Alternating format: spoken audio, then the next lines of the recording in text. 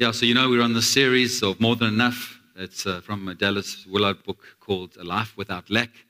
And so a lot of it's not necessarily original thoughts, but hopefully there's an original expression, and that Louise and I are owning the space. But this morning we are going to be talking about Hasatan, and he is the destroyer of good, and I'm going to get into that in a moment. But it's all about a journey through Psalm 23, because this journey through Psalm 23 is about this good shepherd where we have no lack, we lack for nothing, we have more than enough, and it's really about a journey through life. It's like watching the Springboks last night. You think you've got enough, and then all of a sudden, there's not enough, but then there is enough at the end of the day. Anyway, there was just a sidetrack. But let's close our eyes and focus on Jesus, not on the rugby. And won't you play that video, please? Nice and loud.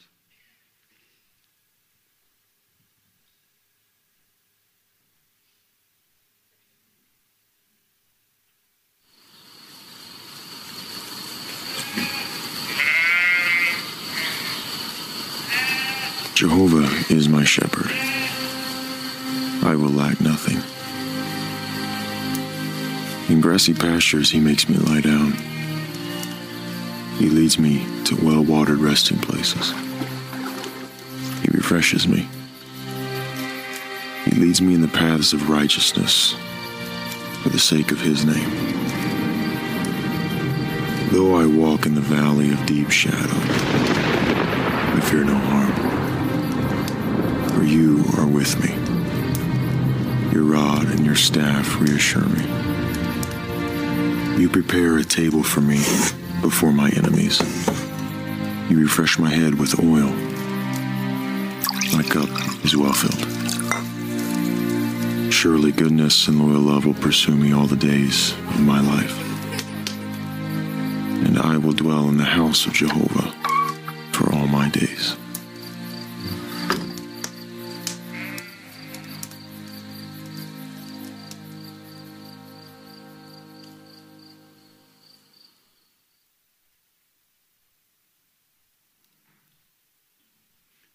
It's a cool expression of Psalm 23, isn't it?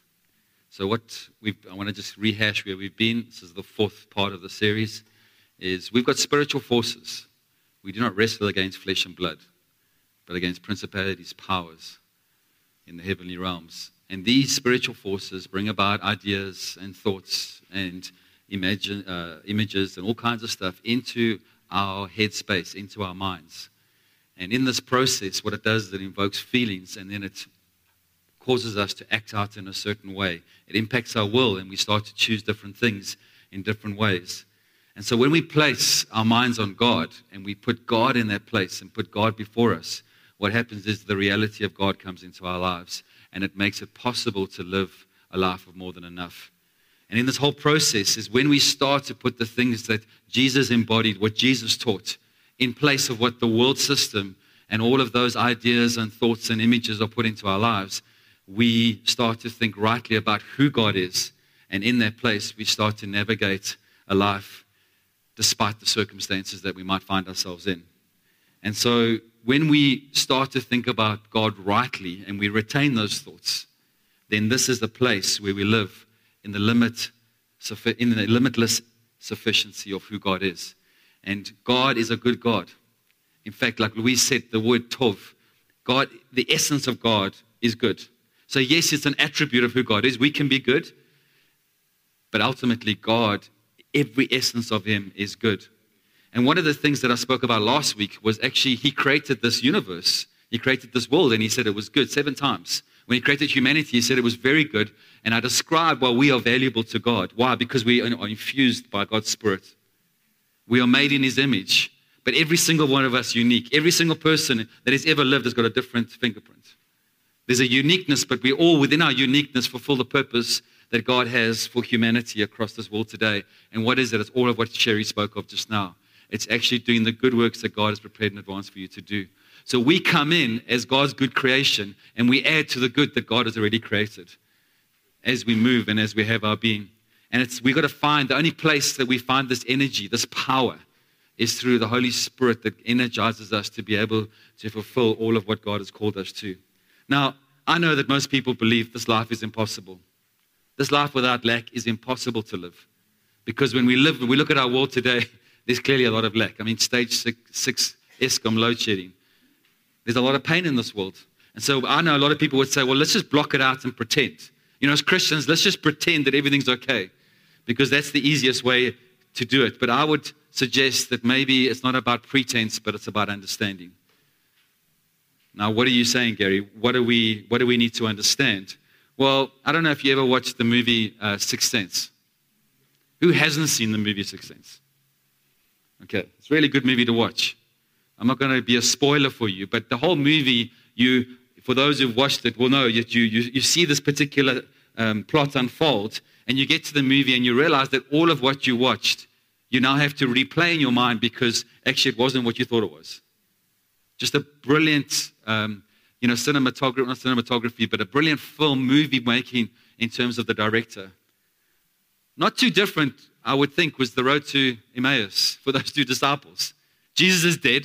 Everything they thought Jesus would be has now disappeared. And they're walking and talking with this individual, and Jesus starts to teach them and starts to put all the pieces of the puzzle into place. And it says their hearts burned within them. Why? Because they started to see the big picture. They started to see how they fitted into this grand scheme of God. Because most often what we do is we look at a tapestry from the back instead of the front. And often I know we're all confused and we lack understanding about what God wants of us in this world. And we look at the back of this tapestry and we say, it is such a mess. It can't actually picture anything. But God, the good God, is on the move. And He's got a good creation that He's asked us to participate in, to bring good into this world. So, if we live under this world that is in care of a good God with this unlimited power, and He intends only good for this creation, then the question is why then is there so much evil? Why is there so much wickedness that we find in our world today? You see, in the context of what I've just said, in terms of the viewers of this particular film or those disciples on the road to Emmaus, what they needed was the reveal. What we need is the reveal of who Jesus is and what He's done, and also of the opponent that we have in the adversary, and his name is Satan. Because if we don't understand what we're up against, that we are born into a war, which Bron Barlow coined sometime last year, then what we do is there's this incoherent understanding of what's going on and the narrative in which God wants to take us on. I'm sure those disciples went, oh, that's what Moses did. Oh, that's what that psalm means. Oh, Ezekiel, Isaiah, Daniel. Okay, now I start to see the bigger picture. And I'm trusting this morning that I put another piece of the puzzle into that process in terms of what God wants to do in and through us.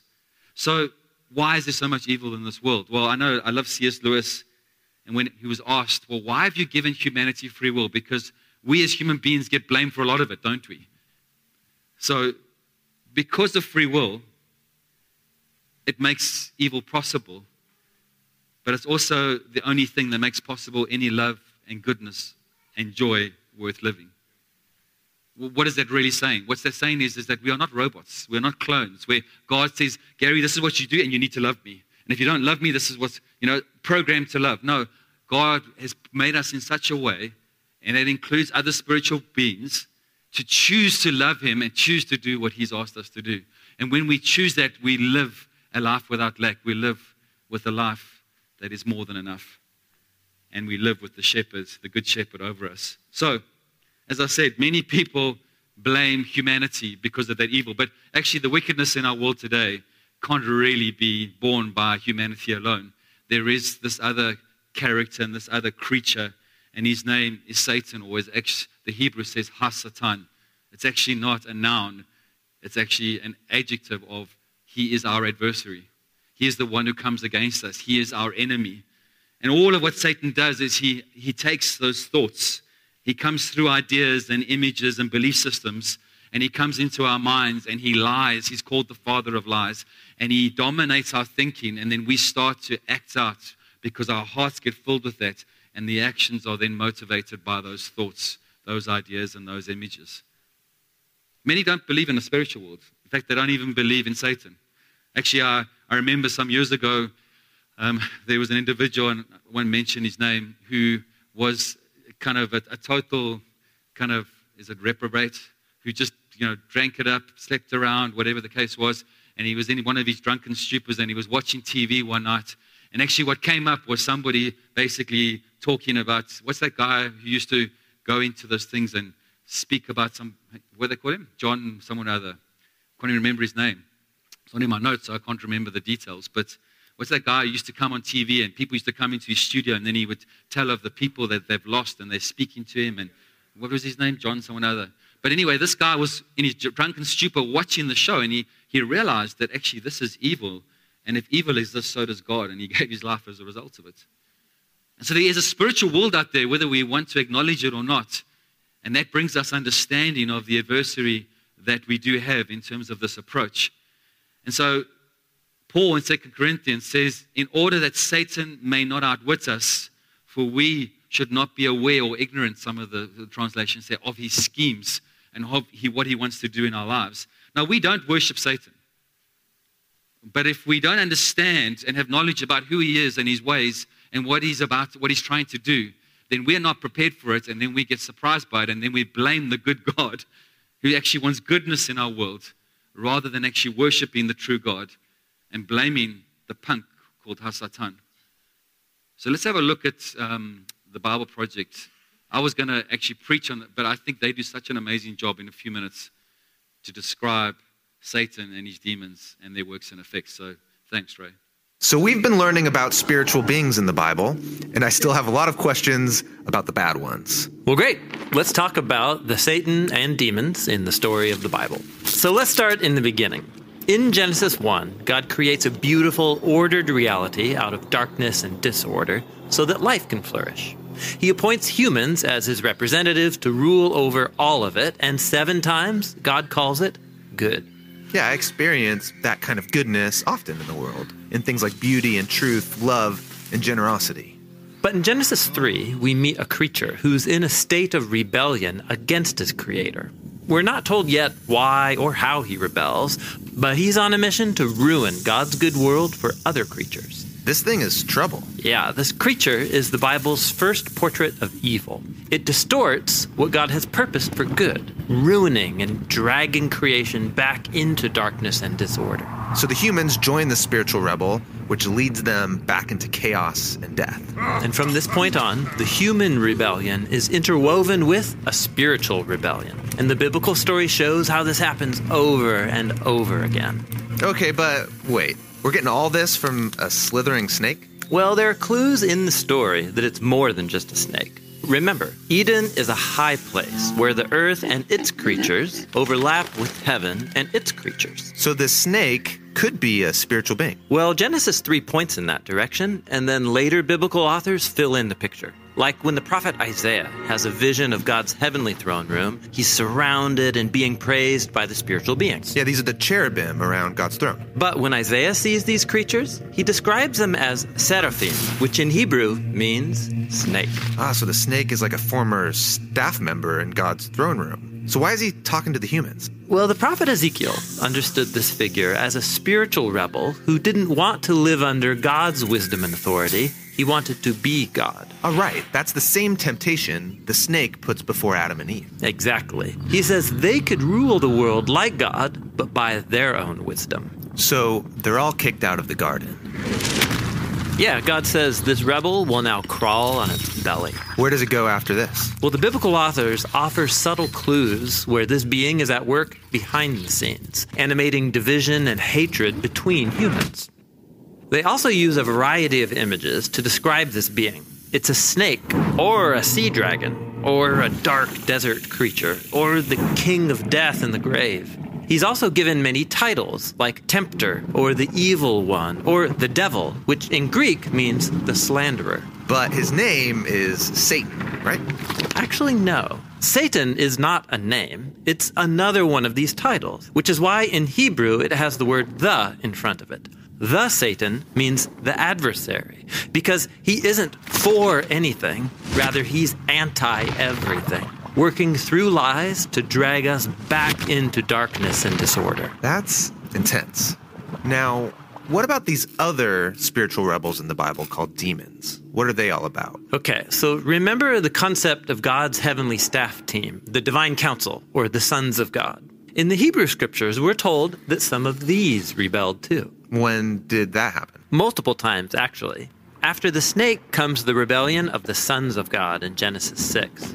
We're told that they have sex with women who then give birth to violent warrior giants. Oh, right. The Nephilim. These are probably the strangest characters in the whole Bible. Well, strange from your point of view, but ancient readers knew exactly what was going on. The ancient kingdoms around Israel claimed to be founded and protected by giant warrior kings who were part human, part God, and filled with divine wisdom. Ah, I see. So the biblical authors are saying, hey, those warrior kings, they shouldn't be honored. Right. In this story, they're portrayed as human rebels who are captive to spiritual evil, spreading their violence in God's good world. Yeah, and one of those kings in Genesis 10 goes on to build the city of Babylon. Yes, Nimrod, whose name sounds like the Hebrew word for rebel. And his kingdom leads to the next rebellion, where humans exalt themselves in Babylon. But God scatters that rebellion. And when Moses in Deuteronomy looks back at that story, he says that's the moment when God handed over the nations to worship the rebel host of heaven, the gods of money, sex, and military power. Moses is the first one to call them demons, that is, lesser spiritual beings. So demons are spiritual forces at work behind corrupt human power structures. Yes, but in the Bible, they also work on the personal level, animating and exploiting humanity's greed and selfishness, as well as the weakness of our mortal bodies. In the Bible, spiritual evil is at work in anything that drags God's good creation back into chaos, darkness, and death. So this is why when Jesus arrives on the scene, he said his primary enemy is not human. Right. Jesus and his first followers viewed all the pain and suffering in God's good world as a sign of its captivity to death and spiritual evil. But they didn't think this was the end of the story. Right. Jesus knew that the only way out of this cosmic ruin is to overcome evil and death itself, even if it costs him everything.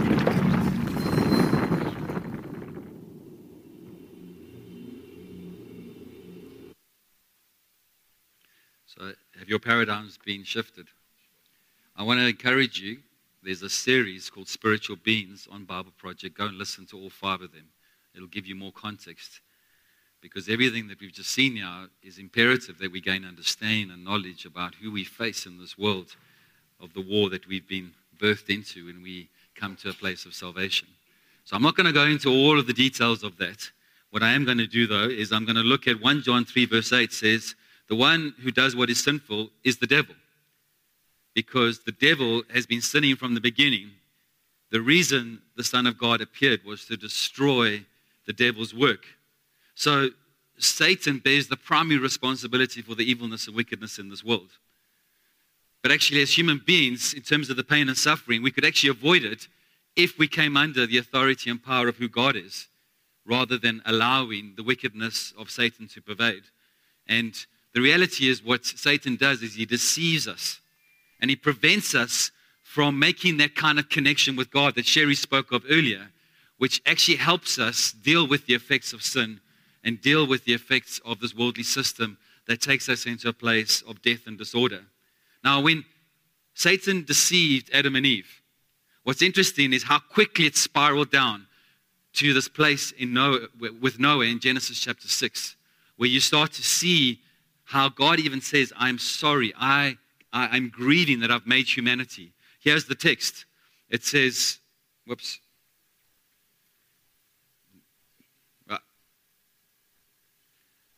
It says, the Lord saw the great wickedness of the human race that had become on earth, and that every inclination, see that, again, the mind, the thoughts, the inclination of the thoughts of the human heart was only evil all the time. The Lord regretted that he had made human beings on the earth, and his heart was deeply troubled. Oh my gosh. Imagine the creator of the universe actually being sorry that he's actually made us. Because remember that in the whole context of human wickedness, if you see that text, God's not worried about, in a sense, he's not looking at our actions. He's looking at what causes our actions. He's looking about our thoughts, our intentions that lead to the actions of wickedness and evil in this world. And that's why he says to us, keep your hearts with all diligence, because out of it springs the issues of life.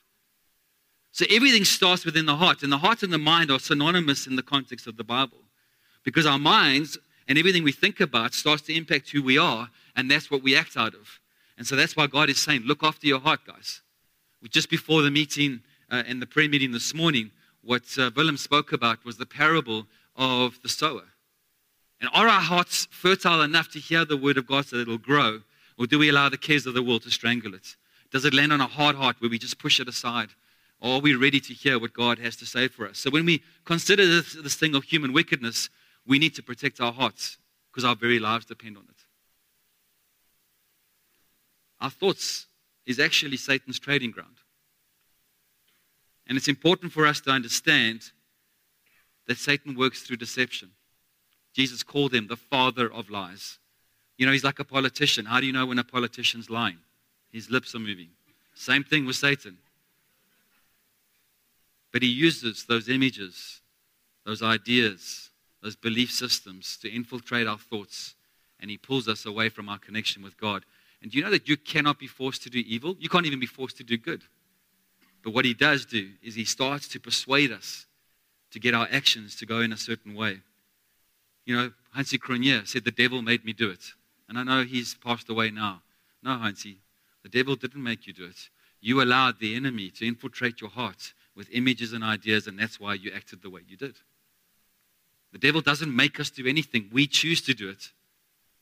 And it's like this, the imagery is, if we are to be Satan's puppets, it's the strings or his lies that he makes us, not makes us, but we choose to allow him, through the lies that we believe, to act out what he wants. Now, when we consider Satan's temptations or Satan's deception he uses temptation to do that. And it's used to oppose God, and it's used to derail our experience of the sufficiency, the all-sufficiency, the limitless sufficiency of who God is.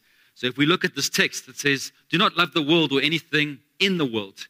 Now remember, the world here is not God's created world. It's a worldly system that Satan has put in place to infiltrate us with those ideas and those images and all of those things. And so it's the cultural and social practices around our world today that we find ourselves as we live in this world.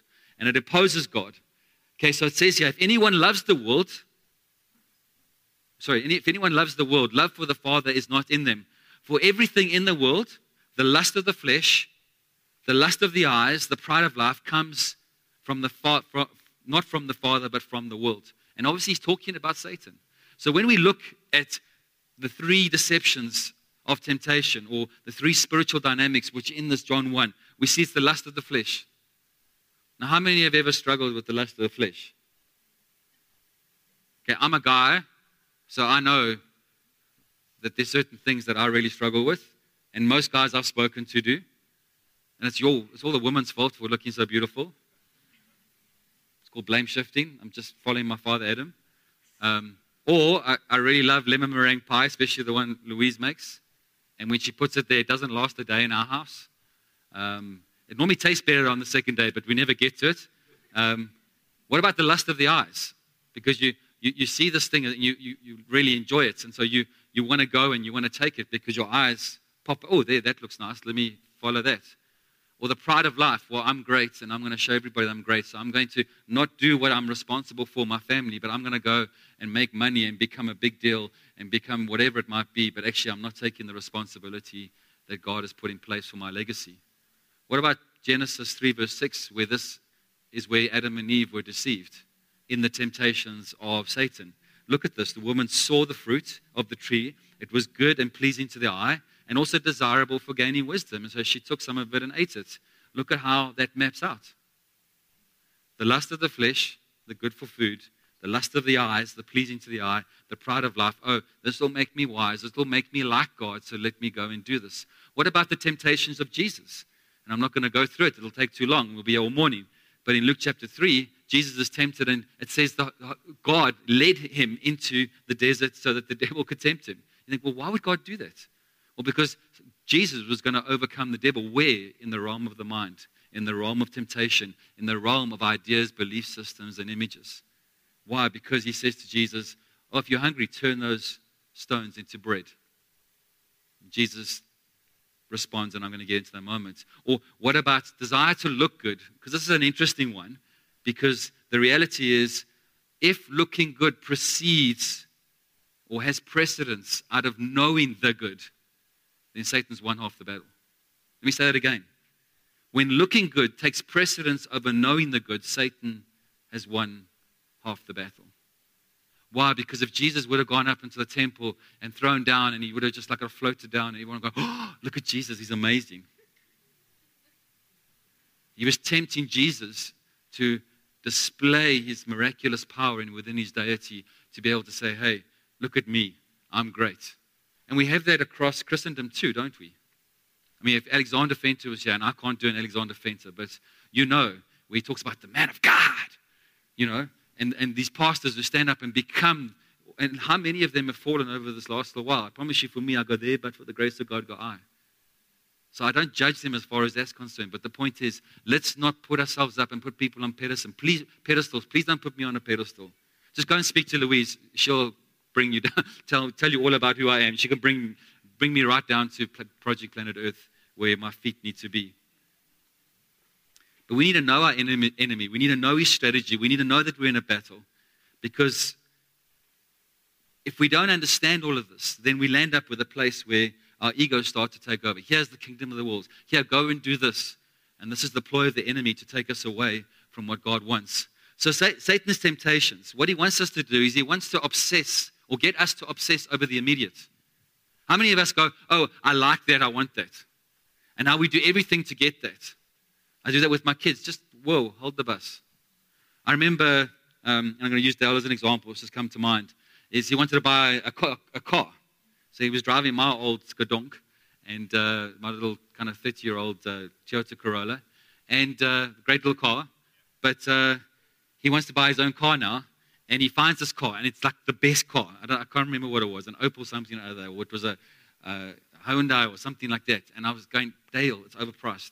I even went with the guy, and I told the guy, it's overpriced. I've looked at no, it's brilliant. No, I want this car. I said, Dale, wait. And what happens? He got the perfect car. But when we see something, we want it. We want it now. You know, I mean, hey, it's the Queen anthem. I want it all, and I want it now. Where's Freddie Mercury right now? I trust that he encountered Jesus before he passed away. But actually, you look at his life, and if you've watched the movie about his life, the debauchery that he found himself in. Talk about living in a life of lack, because he wasn't linked under Jesus and all of what Jesus would bring. So when we look at this, when we understand that Satan's temptations with all of this is he's going to say, don't worry, Gary, it's going to be all right. If you go and you snuggle alongside that colleague of yours at work, it's going to be okay. Don't worry. Don't worry about the consequences. You know, if you land up, in an adulterous affair, don't worry about it. It's all cool. Don't worry, be happy. As long as it makes you happy. That's the world system today, isn't it? I mean, all of this, what happens is Satan also uses the fears behind all of that. Oh, I won't have enough. Or maybe there's physical harm that would come to me. Or if I don't get that, or if I don't do all of these things, and I'm going to be afraid of what other people will do to me. So I gate myself in and I don't engage people. I'm not just talking physically, but I'm talking emotionally, because we get hurt by others. So now the fear dominates how we live our lives, and we don't make connections. But what we do is we break relationship because it's much easier. And then we just start the process again. We again, not in my notes, but I feel to say this, is like we did marriage counseling. We've actually 2 couples here that we do marriage counseling with. And one of the things that we've seen and that we've learned is that what happens when people get married, they realize, okay, sure, this is different. Now you're living with each other, and the toothpaste gets squeezed on the wrong side, and the toilet paper doesn't, I've heard a good one. Toilet paper's beards, not mullet. Remember that. Mullets are not cool. Beards are cool. I'm just being silly around some of those things, but not really. And then then what happens is you struggle, and it takes 7 to 10 years for a couple to actually settle who they are and who they are with one another. That's why that whole 7-year itch in terms of marriages and people getting divorced. But you know what happens? Is why are second and third marriages more likely to fail? Because they just start the process again. And then they get to 5-6 years and they think, oh, I'm still the same. I'll get divorced. And they just carry on. That's why you see marriages 3, 4, 5, 6 times, because they don't deal with their stuff. And they don't process through this process and understand that actually it's about me opening my heart up and building intimacy with this other person and not being scared of what they will see in me, but there will be an acceptance and a love, etc. So all of these things motivate our actions. But those actions can cause harm if we are doing it out of fear and lack and out of darkness and disorder rather than out of light and love and all of what Sherry shared with us right in the beginning. The thing is we don't experience the life of more than enough unless we are connected to God, unless we understand that we need to deal with these fears. We need to deal with these temptations, with the deception of this enemy called Satan. And if we don't, then it just reveals our lack of trust in who God is and His all-sufficiency. So, my question would be, how do we deal with this adversary? How do we deal with Satan? How do we deal with his works and effects in our lives? So let's look at this thing. Number one, I'm going to tell you, it's beyond your ability and capability. You cannot. It's what Sherry said earlier. We do not have it within us. Remember, we are created. We are the one created being where God infused His Spirit into us. We cannot attain the good works God's called us to do in advance without being powered by Him. It is not possible. That's why I've got that little adage where I say, if your future doesn't scare you, it's not God's future that He has for you. Because if you can do it in your own strength, it's not God's calling for your life. You need God to be able to come alongside you and to empower you. So the point is we need to understand and believe that actually Satan is real, that he is at work in our lives and the works of others, and the lives of others, that he's here to destroy the good that God's created, and he's here to destroy you because you are one of the good things God created. And then he's here, if you can't do that, then he's going to pull you off doing the good works that he's called you to do, because if he can stop you doing that, then he stops you from adding good into this world, and evilness and wickedness continue to grow, rather than the good that God has created. So how did Jesus deal with this? What did he do when Satan came with his temptation and deception? He said, it is written. He used the word of God against Satan. Isn't it interesting that Satan never argued or debated? It's like, oh, okay, you got me. Oh, yeah, you got me again. Oh, Then what did he do? He went away for a more opportune time, and I'm sure there were other times, but we'll get to that in a moment. But in terms of all of this, what does Satan want to do? He wants to drag us back into darkness, disorder, fear, and death. The very thing that Jesus came to deal with and to overcome. So we are to use the word of God to nourish our souls. Now, I'm not trying to create guilt and condemnation here, but how many of us have saturated ourselves in the word of God this week? Don't put your hands up. But I would probably think there's a majority of you have not just sat under God's word, with God's word, allowing it to wash over us, allowing it to put the truth of God, to hold up the trueness of who God is before us, to allow it to filter in and deal with the lies of the enemy through the images, belief systems, and ideas that dominate our thinking in the world in which we live.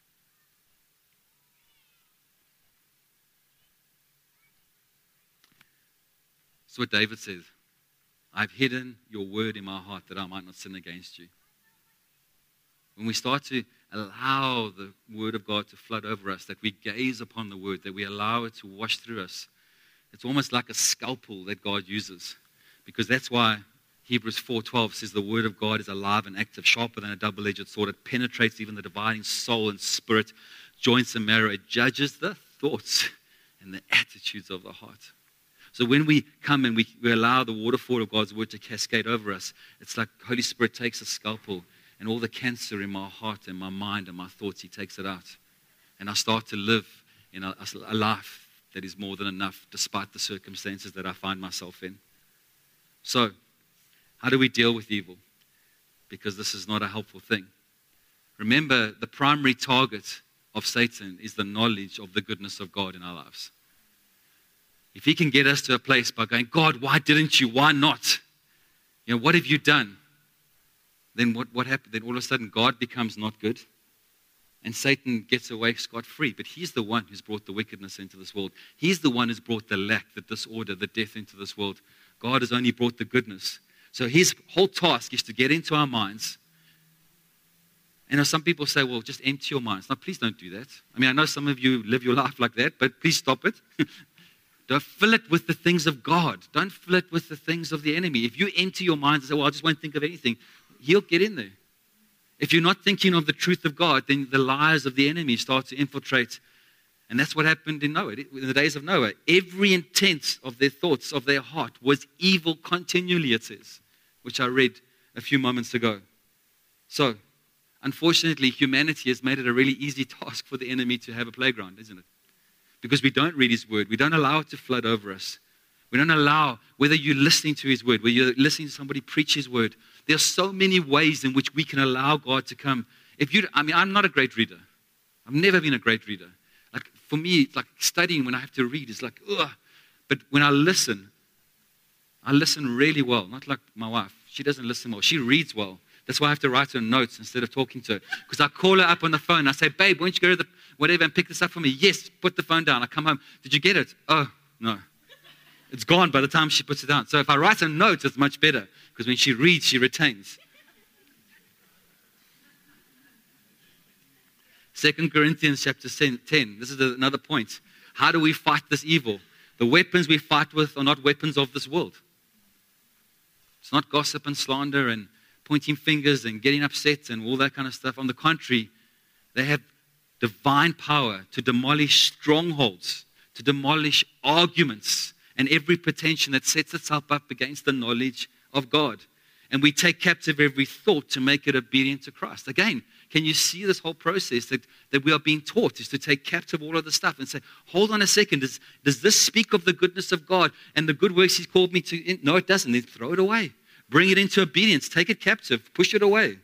Because these strongholds, these arguments, these pretensions that exalt themselves above Christ, they are against the knowledge of God. And this is the citadel of Satan. Not the citadel that Ian works for. Citadel means fortress. It's the fortress. I know there might be some devils in your citadel, but we're not talking about that. I suppose there's one in every company. But the point is this is the citadel of Satan. He comes in and he does his thing in your minds. And he gets you to think and have ideas that are contrary to the way God wants us to live. And that's why in this whole process is the gospel is what smashes all of this. Because when we understand who Jesus is and why he came to Project Planet Earth, and we understand that he came to destroy the works of the enemy, to come and destroy Satan and his works and effects and death itself, we'll see in Revelation that he throws Satan and death into the lake of fire to be tormented forever. So he says to Timothy, and the Lord's servant must not be quarrelsome, but must be kind to everybody, able to teach, not resentful. Opponents must be gently instructed. Just go on Facebook today. Is that happening? In the hope that God will grant them repentance, leading them to the knowledge and truth, or of the truth. And that they will come to their senses and escape the trap of the devil who has taken them captive to do his will. Remember, how does he take them captive? In their minds, so that their thoughts, their ideas, their images, their belief systems are about what he wants. That influences their actions, and they start to live a life without God, without connection with God, under what the enemy wants, and they perpetuate wickedness and not goodness. See, in some way it's sixth sense, isn't it? It's like so obvious. But that's what he does. So, how do we take these thoughts, how do we take captive our thoughts within this whole thing, if this is the citadel of Satan? Think about God as Jesus did. Trust God as Jesus trusts. And Rich in our prayer meeting brought across this point, that we move from faith in Jesus to having the faith of Jesus. When we start to do that, that's real faith. And we're going to get into some of that a bit later. But that leads us into a life that is way more than enough, that doesn't have lack. Now, John 14, talks about the fact that Jesus is speaking to his disciples and he's saying, look, The enemy's coming to get me, but he doesn't have a hold on me. See, Jesus' victory was not without struggle. He sweated blood in the Garden of Gethsemane, didn't he? So he's in this approach to going off to Garden of Gethsemane. What do you think's happening? Do you think Jesus is afraid to die? Do you think that the anxiety that caused the corpuscles in his skin to break, to bleed, was because he was afraid of death? Nowhere in Scripture does it say that. Find me a Scripture that says that. Why do you think he was under the anxiety? Because Satan was trying his last-ditch attempt to come into his mind, to change his thinking so that he would not go to the cross and bring redemption to humanity. So Jesus has done that for us. He's overcome Satan. In the Garden of Gethsemane was Satan's last-ditch attempt to stop him from providing this redemption and taking us from the grasp of the evil and the disorder and the lack that we face in our world today. And as I said, he wasn't afraid to die. And what's brilliant about it was Satan then says, okay, I can't do this. So let me then torture him as much as possible. And without going through that, if you want to understand what Jesus went through, it's almost humanly impossible that he landed up on the cross alive. But he goes through that torture. Why? Because he wanted to torture him so that he would change his mind, that he would follow Satan. But he chose not to, and he went to the cross, and he's done that for us. And if he can do that, so can we. And in all of this, Satan was unsuccessful. So guess where he comes? Guess where his focus is right now? Is you and me. Because we are Jesus' followers. He can't get to Jesus. He can't get to God. But what he's going to do is he's going to come after us.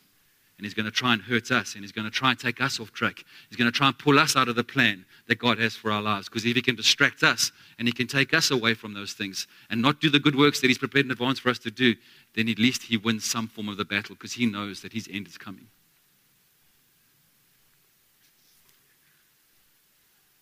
We cannot overcome Satan simply within ourselves to try and change our own belief systems and whatever else. We need the Word of God to come because it'll rob ourselves from the life without lack, the life that is more than enough. We need the connection with Jesus because the power comes from him.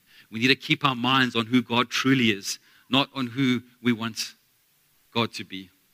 God is not this fluffy sugar daddy. God is the creator of this universe. Jesus is not this anemic, effeminate, little wimpy man that these pictures show him out to be. Jesus was a lumberjack. He cut down his own trees. He has a tattoo on his thigh, King of Kings, Lord of Lords. He is coming back with fire in his eyes. He is not somebody to be fooled with. That's my Jesus. And when we come, we understand that the battle is for your hearts, through your minds, through what you think, through the images and the belief systems and the ideas that infiltrate our hearts every single day on social media, on the news front and all of those things. And it's only the gospel that will take back the control that Satan has to reclaim our minds and our hearts of every human being who's been deceived by this punk Hasatan. And if we understand his strategy and we understand what he's going to do, we understand that Jesus has done it for us and we can walk in his ways. So what are we called to do? We are called to do good in God's good creation that our good God created for us. And I want to say, let's walk in those good works that God's prepared in advance for us to do. Let's not stand back. Let's look at those opportunities, like Sherry was saying earlier, to do good in all of it. And I loved what she brought with the wisdom of the salt that God has given us to be the salt and the light of God's presence and the lightness of his presence. That we go into our workplaces, the way we deal with the shop attendants and the petrol attendants and all of those kind of things. Now, last slide, this wasn't in my notes, but it's not working, is when I shared my preach to a number of people, Anthony said to me, he felt this morning was that what God was going to do was he was going to cut certain anchors that were holding people back in their mindsets, but he was also going to anchor you in the truth of who God is.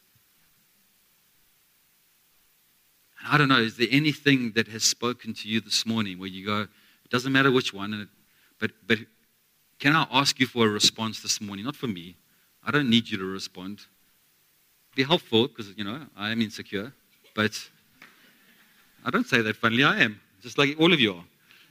But it's not about my security here. It's my or my insecurity. It's about the fact that I'm asking you, is there anything this morning that you feel you need to let go of in your life? I know I have one. Okay? So why don't you just, wait, before you don't stand yet. And there are others who feel like, hey, I've got something that I can just anchor myself in for this week and in the months to come.